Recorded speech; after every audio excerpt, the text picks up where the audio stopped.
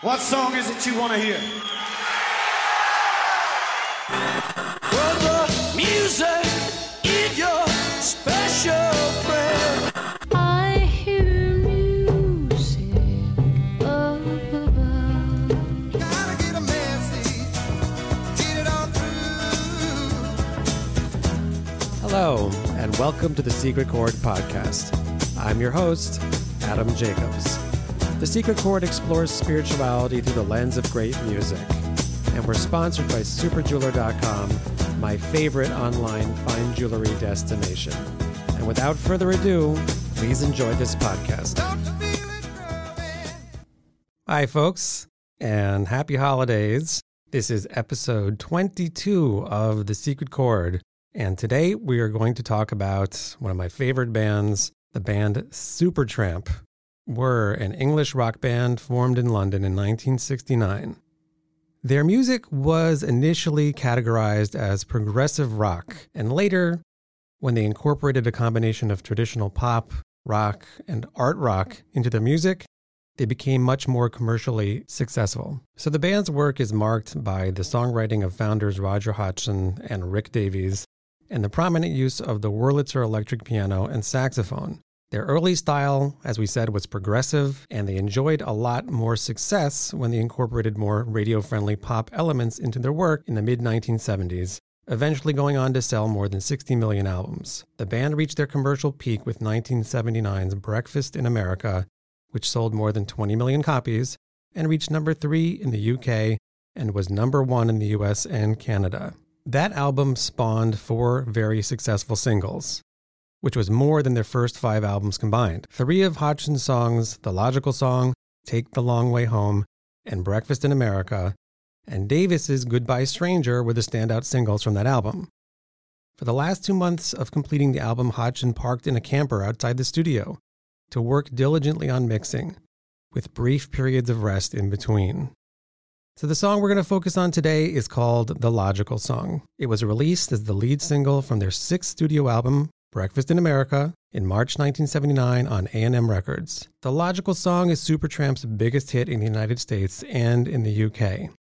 The Logical Song rose to number 7 in the UK and number 6 in the US, and amazingly, Paul McCartney named The Logical Song his favorite song of that year. So Roger always knew that The Logical Song was something special. When you're writing a song, he said, sometimes you feel like you're 80% successful. But with The Logical Song, I feel like I nailed it 100%. As a melody, a lyric, an arrangement, and a recording, it really is perfect in its completeness. A great song, he says, is one that people can relate to, that touches them, makes them feel something. So let's hear the song and see if it makes us feel something. This is The Logical Song by the great Supertramp.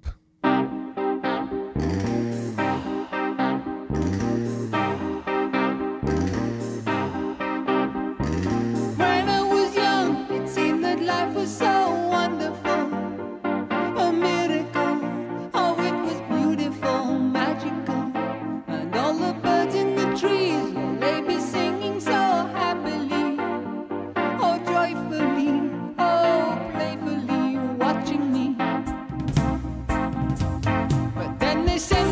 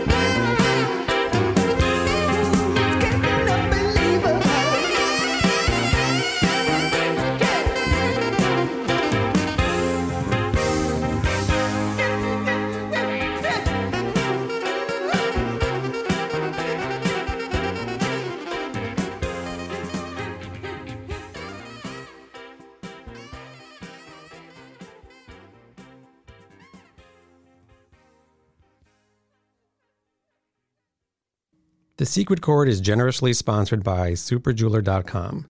Super Jeweler offers amazing jewelry at the absolute lowest prices. How do they do that? They scour the globe looking for the best deals on diamonds, gemstones, and fashion jewelry. They buy direct from the source and pass on the savings to their customers. And by the way, all of their diamonds come from ethical, conflict-free suppliers. If you go to superjeweler.com and put in the promo code ADAM20, you'll get 20% off of anything on the site. That's superjeweler.com. Millions of happy customers since 1999. The Logical Song was acclaimed by Rolling Stone as a small masterpiece, and its success turned Supertramp into superstars. Let's talk about the music for a second. It's very artistic. It's very well produced. They spent, as I said, weeks and weeks mixing it to make sure that it was perfect. It features the sound of the Wurlitzer electric piano. That's the foundation of the song. Now, a word on the difference between the Wurlitzer and the Fender Rhodes, the other most famous electric piano. The Fender has metal bars, and it's known for its bell-like sound and rich, warm, rounded tone. You can hear examples of the Rhodes sound when listening to classic songs like You Are the Sunshine of My Life by Stevie Wonder or No Quarter by Led Zeppelin. The Wurlitzer, by contrast, has a punchy reed tone. Timeless songs like I Am the Walrus by the Beatles or What I Say by Ray Charles are good examples of those. And Supertramp features the sound of the Wurlitzer. That's their main sound. Roger has a very unusual high voice. Listen to the note he hits on Please Tell Me Who I Am towards the end of the song. It's very hard to hit that note night after night, but he says he can still do it to this day. How about the lyrics? He says of the song that it was born out of my questions about what really matters in life. Throughout childhood, we're taught how to behave, yet we're very rarely told anything about the deeper purpose of life. We go from the innocence and wonder of childhood to the confusion of adolescence, and that often ends up in disillusionment in adulthood. And many of us spend our lives trying to get back to that innocence. He says, when I was young, it seemed that life was so wonderful, a miracle. Oh, it was beautiful, magical. And all the birds in the trees, they'd be singing so happily, joyfully, playfully watching me. But then they send me away to teach me how to be sensible, logical, responsible, practical, and they showed me a world where I could be so dependable, clinical, intellectual, cynical. By the way, cynicism is not cool. To me, it's a cop-out. It's cowardice. It takes energy and bravery to be positive. It's easier to be cynical. It's not spiritual. He goes on to say, there are times when all the world's asleep. The questions run too deep for such a simple man. Won't you please tell me what we've learned? I know it sounds absurd. Please tell me who I am. I love the honesty of that chorus. This is a guy wondering about the big questions in life, and what greater thing to do with your time, and to make art out of it seems to me even better. Now, given that this is a podcast about music and spirituality, this song is a perfect blend of both. And I figured I'd take a stab at answering the question, just who is it that we are? Who are you? How would you answer that question, by the way? Without using your name or your title, who are you? Can you succinctly answer that question? Most of us, I suspect, can't. Although this is part of a much bigger topic, if you had to boil it down to one idea, we are souls. We are souls that have been combined with a material body. Something like an angel and an ape fused together. And coming to the emotional, intellectual, and spiritual realization that that's who you are is part of life's work. So how is that done? It's in a few steps. Step 1 is that it's critical to make an emotional transition from thinking you're a body with a soul to a soul with a body. Step 2, right now we're only able to experience what's called, in Kabbalah at least, a spark of the soul. We have a little bit of access to who we truly are, and we have to work to convince ourselves that we're not just the meat of the body, that we're something far bigger, far more capable, and far more interesting than that basically crude matter that makes up our material bodies. As such, number 3, the body should be thought of as a garment, something that's easily taken off. When you go to sleep at night, you don't worry that you're throwing your shirt over the chair. In the morning, you're going to put on a different one. It's not such a big deal. 4, the truth is that building this worldview takes a long time. And you have to work at it like anything else. You go to the gym to be strong. You focus on your soul to be soulful. Number 5, there are 3 helpful stages to coming to this realization. The first one is called submission, and that is convincing yourself that you're not the body by reducing the impact and power that the body has in order to be able to separate from it to some degree. Therefore, stage 2 is separation. Make them distinct. Understand that the body and soul are different things. And stage 3 is called sweetening, which is the reunion of body and soul, but with the soul in charge and the body subordinate to it, which is the opposite of the way that it is now. 6, there are thoughts, feelings, and actions that come from the soul and also from the body. And we need to be able to distinguish between the two of them. 7, all negativity comes from the body, not from our essence, not from the soul. Which means if we're down, if things aren't going well, if we're in emotional turmoil, that's not coming from the soul. Our soul doesn't do that. That's coming from the body's influence on the soul. And 8, there is no reason to acquire good traits. They're already there. It's just a question of revealing them. So in answer to Supertramp's question, please tell me who I am, my answer is, you're a soul. You're a soul with incredible capabilities that's probably being held back to some degree by your body. And that coming to the realization that you're not the body and freeing yourself from its power will truly inform you who you truly are and bring all kinds of benefits, freedom, happiness, pleasure, so on and so forth. So think about it. The answer is very important.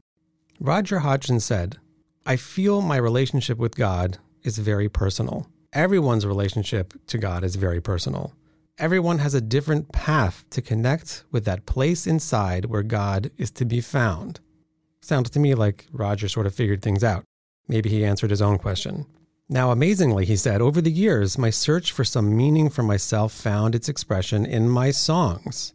Music became the doorway for me to connecting with a very magical place inside me where I believe inspiration comes from. Listen to this. I believe when I get out of the way, ego and mind get out of the way, and I let the music take me, magic happens, and that's where a lot of my songs are born. When I wrote about God in my songs, I sort of wrote about it so it had a dual meaning. If you wanted to believe it was a song about God, you could. If you wanted to believe it was a song about a girl, you could also. And that reminded me, perhaps, of the greatest song of all time, which was written by King Solomon 3,000 years ago, which is called the Song of Songs, which seems to be a love poem between a man and a woman. But of course, we understand really is a love poem between man and God. So here we have Supertramp coming out and saying it. Yeah, our songs seem like they're between men and women, but really are between people and the Almighty, which I've always suspected. I believe that most musicians do that consciously or not. That's ultimately really what it's about. Here we have somebody admitting it. He also said, my songs are very self-honest because that's where I express my longing to love and my longing to know God. Looking back, I didn't even know that I was doing that. In a way, that's where I went to pray. To me, when a song came through, it was the closest thing I had to extreme happiness. It was connection. It was magical. It was true inspiration. So for Roger, his music is his prayer. And he finally said, I knew there was something deeper out there, a place of peace. And in the end, I found it. What a beautiful sentiment from a beautiful man, the leader of a fantastic band. I hope you will consider these ideas for yourself. Try to answer the question, who are you? What does your place in this world really mean? Why are you here? What is it all about? I believe that music is one vehicle that we have to come to answer that question. I hope you've enjoyed considering these ideas today. This was episode 22. Happy New Year. Looking forward to more music and ideas in 2020. Thank you for being with me on this journey. I look forward to continuing next year. Thank you for listening. Please consider leaving a comment or a review to help us spread the word, and please subscribe to the podcast on any of the major podcasting platforms.